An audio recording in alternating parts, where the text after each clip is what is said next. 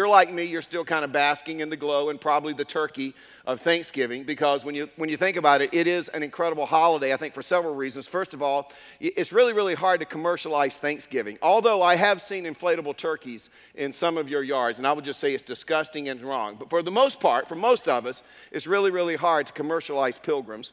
Second, Thanksgiving just seems to have the right focus. When you think about Thanksgiving, you think about family, about home, you think about traditions, you think about relationships. I mean, there is a reason that it is the most traveled holiday of the year. But third, I think Thanksgiving is probably the one holiday where we think more about other people than we think of ourselves. It just seems to come more naturally on Thanksgiving. But as great of a holiday as it is, my guess is some of you are sitting here 2 days removed, 3 days removed from Thanksgiving and the celebration, the family arriving, and you're still having a really, really tough time figuring out what you have going on in your life that's worthy to give thanks to God for what He's doing. And I get that, I understand that, because I know that for some of you, this year has been an incredibly tough year. And for some of you, you have experienced trauma and losses in your life and your family that would destroy many people. But you're here. And I often think when we're going through those tough times, maybe that's why God gave us Psalm 103. Because if you've ever read the Psalm, you know that it just kind of helps us keep everything in perspective, because David, when he writes this song, he highlights 5 things that we have to be thankful for, even when we don't think we have anything to be thankful for. As I said, we know that David wrote the psalm. We don't know the circumstances that led him to write this in Psalm 103, verse 1. Praise the Lord, O my soul. All my inmost being, praise His holy name. And when I was younger and I would read that psalm, I just assumed that maybe David wrote that after a victorious battle, or maybe it was after a time of prosperity in the nation of Israel, or maybe it was after some great celebration. But now that I've gotten older and maybe wiser, I wonder if David wrote those words after maybe one of the many heartbreaks that he had to work through in his life. For example, maybe it was during that 14-year period where he was on the run for his life from King Saul, maybe hunkered down in the back of a cave, when he began to write, praise the Lord, O my soul, and all that's within me, bless His holy name. Or maybe it was after the affair with Bathsheba. Or maybe it was after he put the plan into motion to have her husband murdered. By the way, does it encourage you that the man who's described in the Bible as a man after God's own heart has adultery and murder in his resume? I mean, think about it. The Bible doesn't say that about anybody else except David. And it describes David as a man after God's own heart. And it doesn't say it just once. It actually says it twice. But maybe it was after one of those tough events that David had to go through, where he sat down and he began to put everything back in perspective. And maybe that's why he said in verse 2, praise the Lord, O my soul, and forget none of His benefits. And then David goes on in this psalm and he gives us 5 reasons that we can be thankful during this season, regardless of the circumstances that surround our lives. Let me just give them to you quickly, one at a time. David begins by reminding us in verse 3 that God is the one who forgives all our sin. I like the way the New American Standard puts it. It says, God is the one who pardons all of our iniquities. I want you to hear a great story from someone's life. Her name is Becky, who experienced that forgiveness in her own life. Watch the side screens. I loved my childhood. I loved growing up in a small town. I was free-spirited, just ran around from sunup till sundown. I had been so used to being a child and just having this freedom of playing in the woods, and we moved here to Raleigh, and all of a sudden I lived in a big city and I was being told no. I just felt like there was a recklessness about me. Unfortunately, that led me down a very dire path. I dropped out of high school and ran away at 16. There was no sort of direction in my life whatsoever. I ended up getting a job at probably the worst dive bar that you could ever imagine. And all of a sudden, in comes a drug dealer. Well, of course, my radar immediately goes to this person, and they offer me some drugs, and the drug that I start taking is cocaine. There was a point in my life where cocaine ruled my life, I ended up dancing, which is a nice way of saying stripping, to support that habit. It hurts your heart. It gives you misconceptions about what it feels like to be a woman, about what it feels like to be loved, about who we should be and how we should be treated by a man. It makes us think wrongly about how God created men and who they are. It makes us feel ugly. I remember thinking that, was I going to go to hell? And if I called out to God, would He save me for all that I had done?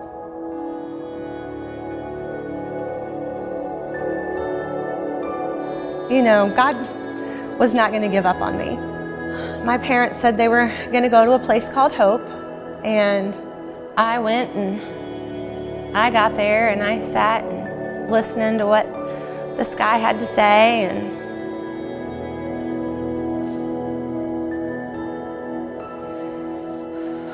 I thought I was going to have to get up and leave again because it was really uncomfortable. It was upsetting because I felt like he was talking to me. So I went home. At some point, I ended up getting a phone call. It was Pastor Mike. And he said he was calling up to talk to me about a job, but what that looked like to me was hope, a way out. So I came in and I met with him, and that was almost 14 years ago. I've been here ever since. I had been ashamed and sorry for so long that it was such a relief to know that I was accepted. He knew I was so grateful for bringing me back. Today, my life is much different. Christ is at the center of my life. And because of that, I have so much joy. I would never, ever return to that life because God is always on the throne. And I'm blessed because of it.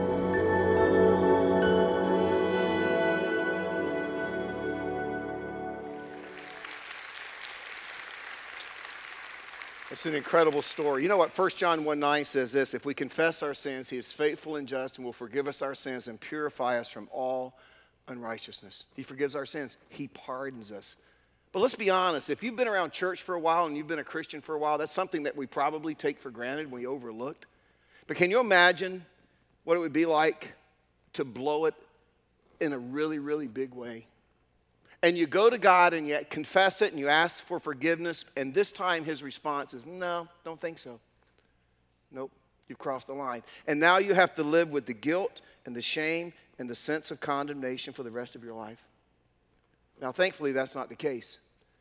David said He forgives your sin. He pardons all of your iniquities. And not only does He forgive, as you continue to bring those sins to Him, He just continues to forgive. He continues to pardon them. I mean, the blood of Jesus Christ is like an eternal detergent that just keeps scrubbing at our lives and washing away that sin.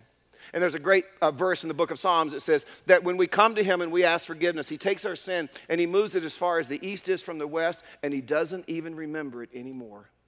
I think that's what caused the Apostle Paul to write in Romans chapter 8, verse 1. There is therefore now no condemnation for those who are in Christ Jesus.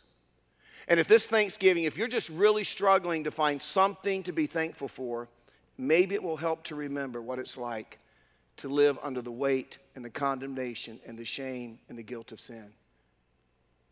And remember that He is the one who forgives all your sins, who pardons all your iniquities.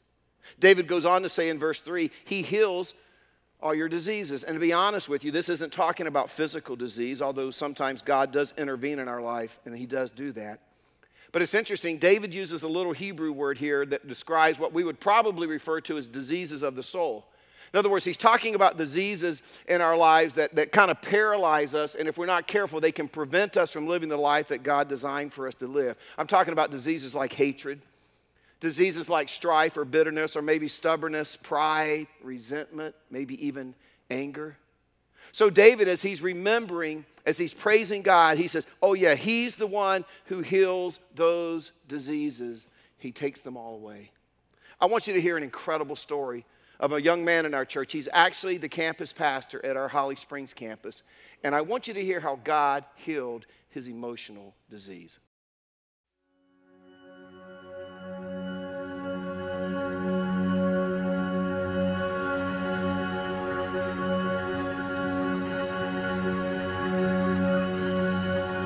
I actually gave my life to Christ when I was a senior in high school, and since then I kind of thought I had life all figured out. Have a beautiful wife and 2 awesome kids, and I was a teacher and a high school soccer coach, and kind of thought that was life for me. Kind of had a plan and was living it out, and as we went about life, kind of thought we understood where we were going until one day things changed. And 4 years ago, we got news. I'm actually genetically predisposed with a 50% chance of inheriting a terrible disease. And the disease has been described as a mix of Alzheimer's and Parkinson's and schizophrenia, kind of all wrapped up into one disease where you lose emotional ability, physical and mental, kind of slowly but surely. There's no cure for it. There's not even a treatment. And symptoms typically start showing up in your 30s and 40s. It lasts about 10 or 15 years and ends ultimately in death every time. You know, odds of dying of cancer or of heart disease are 1 in 7, but the odds of me dying from this disease are 1 in 2. And then the odds, if I have it, for my children, 1 in 2. That is tough. Just a coin toss. Those odds will haunt you. We wanted to get tested. That the unknown was too much. It was keeping us up at night, and we just wanted to know one way or another so we could move on. And as we waited there in the waiting room for what seemed like an eternity, eventually they call my name, and Cindy and I get up. We walk through the doorway. We follow the nurse back to meet the neurologist, and right there, before we even get into the room I was going to, she kind of grabs me and says, "You don't have it. You're healthy. You're negative, and your children have no chance of getting it either." I was told one thing, that I might be sick, and then went through a period of time not knowing.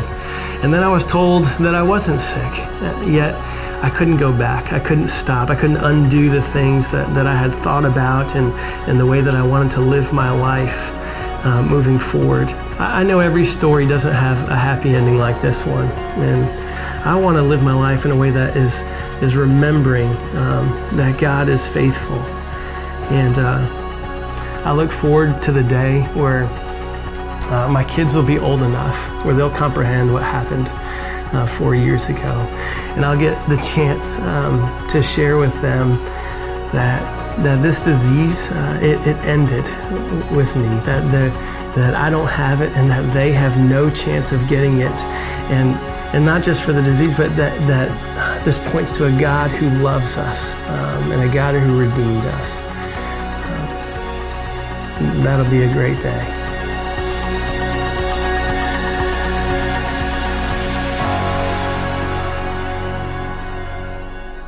So my question is simply this. When is the last time you just set aside some time and you just thank God for the healing He's done in your life? Maybe healing from hatred, anger, resentment, bitterness, right? I'll be honest with you, over this last year, He's had to come into my life and do a number of inside jobs that only He and I know about. And if that's also the case for you, let me just remind you, be thankful, be grateful, because God is the one who heals those diseases. He's the one that puts us back together again. He's the one who makes us whole. But David's not finished. He goes on to say in verse 4, he redeems your life from the pit. What does it mean to be redeemed? It's a beautiful picture of the Old Testament in the days of slavery. And a slave would be brought into the center of town, and he would be put on the auction block, and he would be chained, and he would be shackled. And literally the slave owners, or those there to purchase a slave, they would walk around and they would examine him, and they would look for any maybe physical ailment or infirmity or maybe any damage to that slave. And then they would bid on that slave as if they were bidding on a horse or an animal. And then they would take that slave home, and that slave would be a slave for the rest of their life. But this redeemed is this idea that one day a slave owner came and he saw a slave and he purchased him. And then after he purchased him, he took out a key and he began to unlock the locks and the shackles and the chains. And as those shackles and chains fell off, that slave was set free to be the person that God had called them to be. I mean, imagine that, this idea of being a slave your whole life, and now all of a sudden you're purchased and you're set free. And everything changes. That's Julian's story. My name is Julian Debro. I've been visiting Hope for approximately a month. I grew up in Birmingham, Alabama. Very family-oriented guy. I've always had family as my strong support system. So I pledged a fraternity the first semester of my sophomore year in college, and things began to spiral downward from there. I began to drink heavily, began to party a lot. I began to only want to participate in school functions when it was related to the fraternity. Rock bottom for me in that experience was finding out that my girlfriend was pregnant. It led to frustration on my end with her, and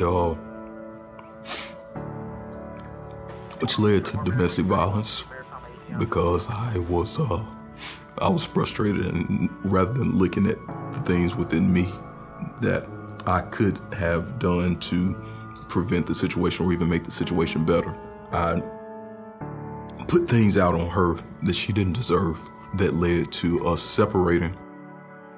And she moved back to Birmingham, and I stayed in college for a semester to try to get things back on track, but they never got on track from there. I ended up having to sit out, and I moved back to Birmingham. I ended up here in Raleigh by hard work in Birmingham and pulling myself together and initially putting myself back in school. My girlfriend and my son moved up. From there, I proposed. Fast forwarding, I'm on vacation, just relaxing. I go get my car washed, the weather's beautiful, and what I would describe as an episode occurred. Later on, I realized that they were seizures. I went to my primary physician. She said, yeah, you probably need to have an MRI, but we may not be able to get you scheduled for an MRI until later on. Maybe about 2 days after that MRI, she called me back into her office and sat me down. And she told me that it appeared as if I had a lesion in my brain. At that moment, I think I had another seizure again. And I just remember getting in my car and driving home, just crying. Everything felt like it had just been washed away, and as if something had said, you have something wrong with your brain and you're about to die. Growing up, you perceive living a long life, but when you're presented with, oh, you need surgery, it means, oh yeah, your life has now been cut. But faith immediately kicked in. Maybe God put me here to be with the best surgeons, and he waited until I had a good job to cover the insurance needed to perform the operation. I mean, I just started thinking about how things were coming together, and I knew this didn't happen by chance. This is God that not only reassured me that things would be okay, it let me know that I needed to have faith in God to begin with. And if you talk to Julian, he'll tell you that it's an incredible story of being redeemed from the pit. But yet, we've all been there. We've all been redeemed. If we are followers of Jesus Christ, we've been redeemed. We spent our time on the auction block of sin, shackled and chained to our past and our sins and our failures. But one day, God showed up. And he outbid everybody else. And he purchased us. And he pulled out the keys of forgiveness and mercy and grace, and he unlocked the chains, and he unlocked the shackles, and they fell off, and he set us free to serve him and be the people that he created us to be. If you're throwing yourself a pity party this weekend, maybe you just need to spend a few minutes thinking back and remembering what life was like in the pit. And I promise you, you will become instantly grateful. And then David continues in verse 4. He says, he crowned you with love and compassion. Do you know the story of Mephibosheth? Try to say that 10 times fast. Mephibosheth. It goes all the way back to King Saul, the first king in the nation of Israel. Well, Saul had a son. His name was Jonathan. Remember, he was David's best friend. Jonathan had a son. His name was Mephibosheth, which means Mephibosheth was the great King Saul's grandson. And this story took place in the days when if one dynasty overthrew another dynasty, everybody in that previous dynasty, they were killed. The leadership, all the family members of that king, everybody was executed, everybody was put to death so there wouldn't be any reprisal. And just as God had predicted, Saul was overthrown by David, and David became the new king of Israel. And then the word began to move and spread throughout Israel that there's a new king on the throne, that Saul has fallen, and that David is the new king. And remember, in those days, there was no Twitter, there was no CNN, there was no Facebook. And so word spread mouth to mouth. Finally, one day, word made it to the home of Mephibosheth. But Mephibosheth was just a young child. In fact, he was so young, he had a nurse that took care of him. And when she received word that Saul's kingdom had fallen and she was taking care of Saul's grandson, she knew that his life was marked, that his life was in danger. So she decided, I've got to find a place to secure him. I got to find a safe place to keep him. And she begins to gather up everything because she's got to get out of Dodge, right? And as she's hurrying to get out of town, she drops this little boy, Mephibosheth. And the Bible tells us that when she dropped him, he was injured and he became crippled in both of his feet. Well, a little time later, and David's now sitting on the throne, one day he's sitting and he asked some of his attendants in the throne room, is there anybody left from Saul's family that I can show kindness and compassion to? And maybe a soldier spoke up and he says, well, Jonathan actually has a son. It's Saul's grandson. His name is Mephibosheth. But we didn't bother him because he's just such a little boy and he's lame, he's crippled in both feet. We saw no harm that he could ever do. He's living down in a place called Lo-Debar, which means barren wasteland. And David says to his soldiers, go get him. Now imagine what Mephibosheth was thinking as the drapes were pulled back the day he heard knocking on the door and he realized that David's soldiers were standing on the front porch. He had to be thinking, it is over.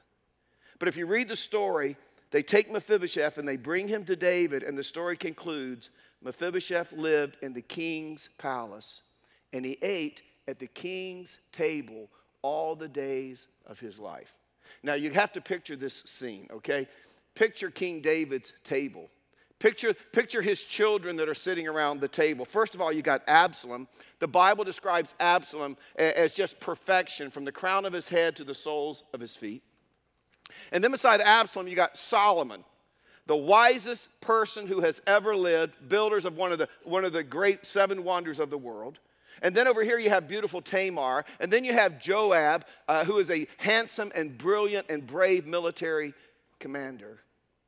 And then sitting next to Joab, you have little crippled Mephibosheth, living life large as one of the king's sons.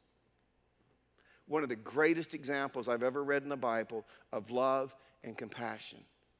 And in reality, before God, see, that's where we were. We were living in Lo-Debar. We were living in this barren wasteland of sin and hopelessness, and God came after us, and he picked us up, and he brought us back to his house, and he welcomed us at the table as one of his children. And when everything seemed lost, when everything seemed like there was no hope and there was no future, he crowned us with love and compassion. That's Christy's story.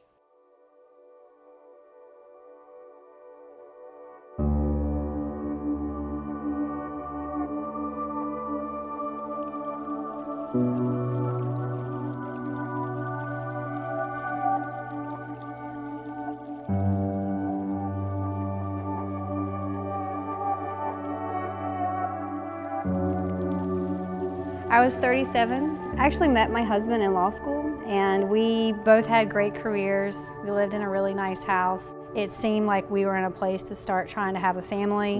What I did not know was that my husband was making plans for the future and definitely thinking about a family, and he was just doing that with someone else. If you would have asked me 3.5, 4 years ago, whenever, I would have told you I was a Christian. But it was when my life fell apart, that I went and I found that Bible that I received when I was confirmed that had my name in the front cover, that I took with me to college and I brought back home, and I took with me to law school, and I took to my apartment, and I brought to my marital home. I pulled it out for the first time, and through a series of events, I started reading in the Bible. One day, I just felt like I needed to get outside, and my neighbor Steve, he came running by, and he asked me a question about my husband. I just looked at him. He looked past me, and the garage door was open, and I could see that a lot of the stuff that had been in the garage was gone. He invited me to his home for dinner with he and his wife and his kids, and then they invited me to church. So I came to Hope at a time when my life had completely fallen apart. I started Hope about the same time that Starting Point started. It was a comfortable place to ask questions, and there were hard questions that not only I had, but the people around me who were starting to see that transition in me, that they had the same questions that I had when I was seeking, and all of us coming together and kind of building this friendship and this bond that is still, in my life today. And I met one of the teachers is one of my current best friends. So I think one of the best things I got from Starting Point was her. And since going through Starting Point, I've started a small group. I volunteer in Kid City, and as someone who does not have children, God gives me the opportunity to dance and sing, play games, and hug little kids. And I love that.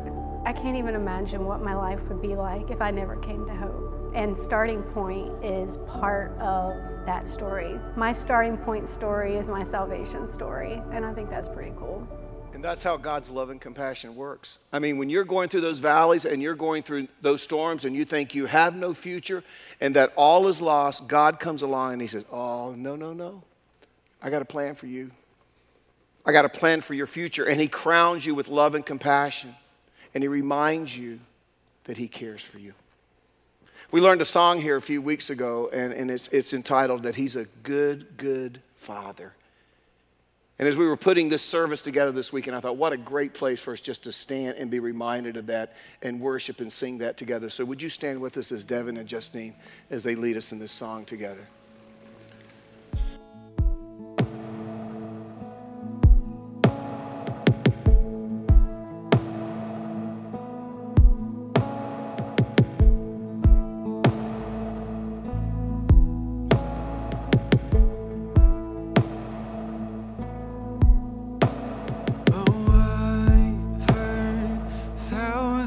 Stories of what they think you're like.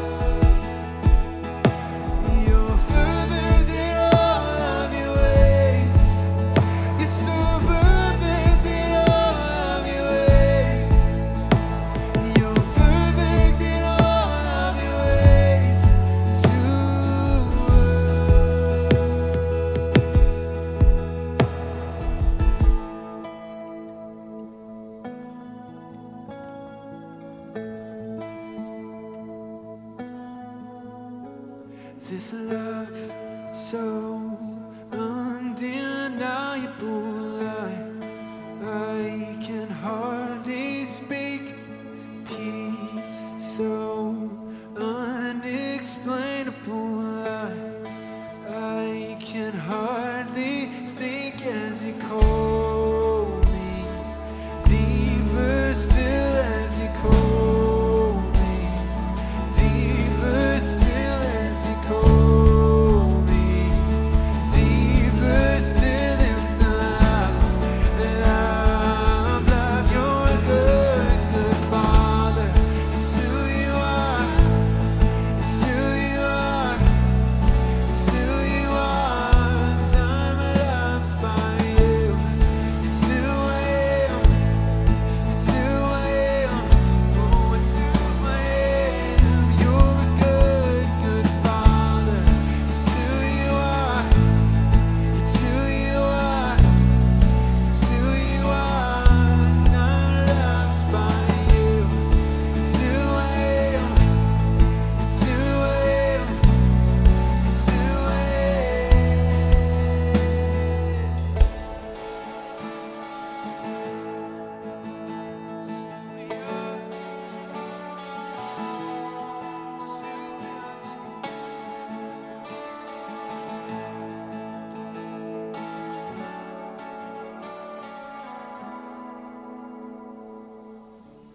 And then David concludes in verse 5. He says this: He satisfies your desires with good things. This is one of my favorite stories.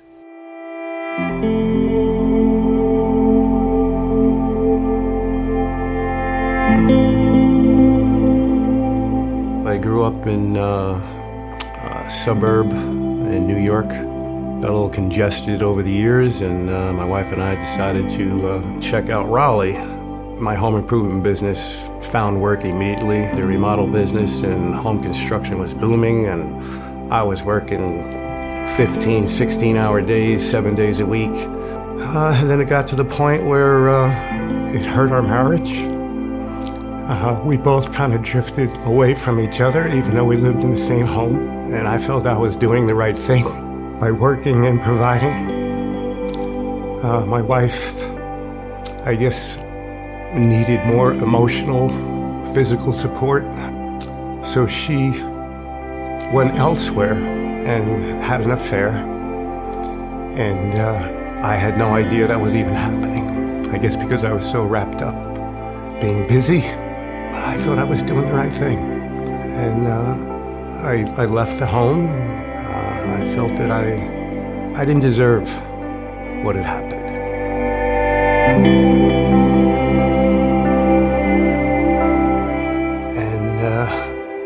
A client of mine invited me to come to Hope. At that point, I felt that I didn't need religion.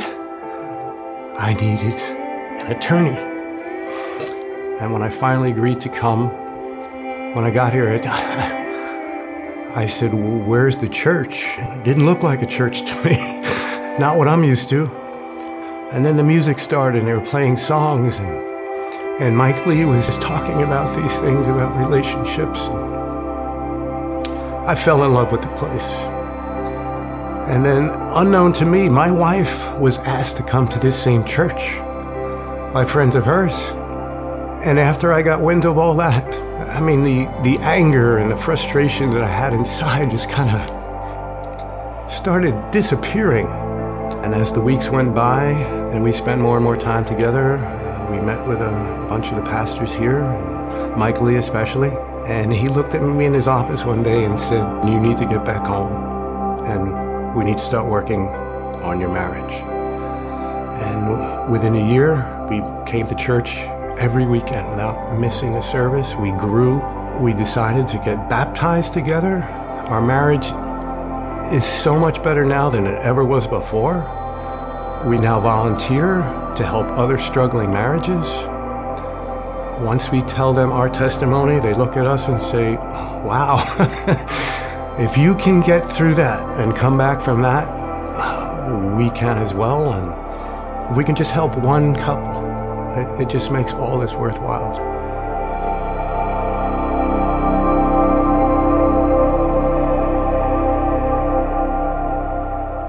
satisfies your desires with good things. And you know, when they say we're here every week, they are here every week. In fact, I was talking to them last weekend, and I was telling them I was so encouraged. I didn't know that they had been asked to share their video, and I was thanking them for taking, because it's not easy to get up on a big screen like that and open up your life and air everything that's been going on in your life. But this is what they said to me standing right down here as I was talking. They said, we never had any idea how great life could be. And now, you know what they're doing? They're helping and working with other couples who think they have no hope. And they're saying, no. If God could fix us, he can fix you. And not only that, they said, you know, we've met this homeless guy. We started reaching out in the community, and when we see people, we try to build a relationship with him. And he says, we bought him new clothes, and they said, he's coming to our house for Thanksgiving. And then they added, by the way, on the second floor, there's a family at Hope of 4. They're going through a tough time financially, so they're living on the second floor of our house. And they're like, life has never, ever been better. You know, it tells us when James wrote the little book of James, he says, every good and perfect gift comes down from the Father of lights, comes down from the Father above. And maybe you just need to be reminded this weekend of the fact that God's desire, his desire for you is to satisfy your desires with good things. This is how the prophet Jeremiah said it in Jeremiah chapter 29, verse 11. He says, God's, I know the plans I have for you, declares the Lord. Plans to prosper you and not to harm you. Plans to give you a hope and a future.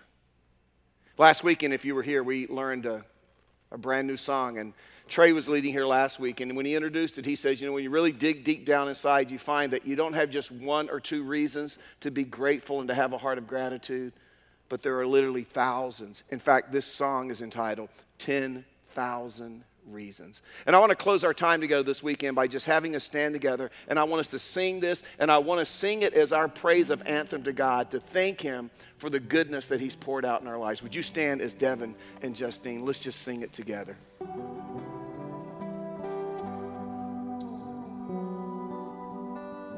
Bless the Lord, oh my soul, oh my soul. Worship his holy name. Sing like never before. Oh, my soul, I worship your holy name. The sun comes up, it's a new day dawning. It's time to sing the song again. Whatever may pass and whatever lies before me, let me be singing when the evening comes. Bless the Lord, my soul, oh my soul, worship his holy name. Sing like never before.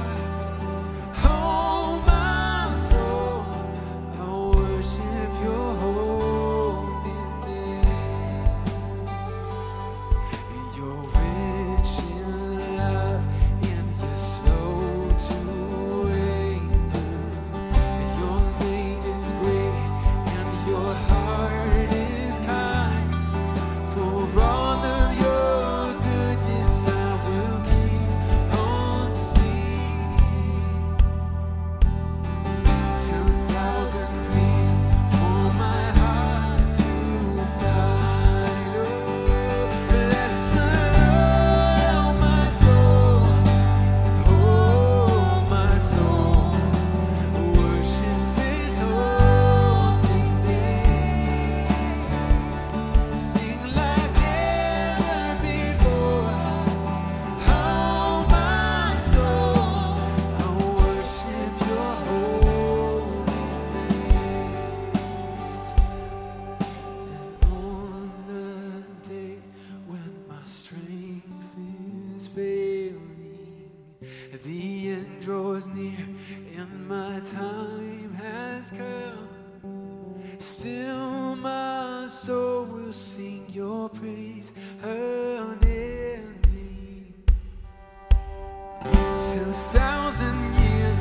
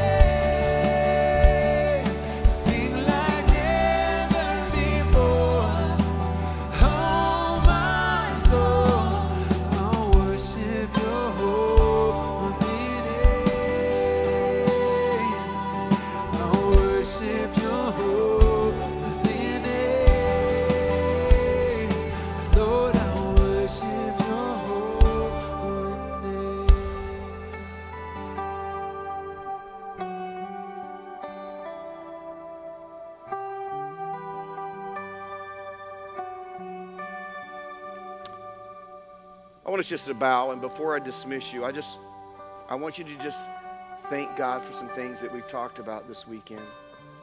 First of all, thank Him for forgiving your sins. Thank Him for healing all of your emotional diseases. Thank Him for redeeming your life from the pit. Thank Him for His love and compassion and for inviting you to be at His table. And thank Him for His desire to satisfy you with good things. And now before I pray, you thank Him for the incredible gift of His Son, Jesus Christ. Through the shedding of His blood and the resurrection of His body from the tomb, we can now have this relationship with God where there is no condemnation. Father, you're an awesome God. And as David wrote, we say, bless your name, praise your name. Because, Father, you never promised us a rose garden. You never said that this life is going to be unending joy. In fact, you've promised us that it will be full of sorrow and suffering and storms and valleys. But one day, we will get together with you as we just sang. When our life is over, that James says it's just a vapor. It's here and then it's gone. And we will get to spend all eternity with you, basking in the love and the joy of who you are and what you've done for us. So we praise you. I'm going to ask before we dismiss, Devin, would you just lead us in that chorus one more time? And I want to hear your voices as we sing it. Just bless the Lord, oh my soul. Let's sing it.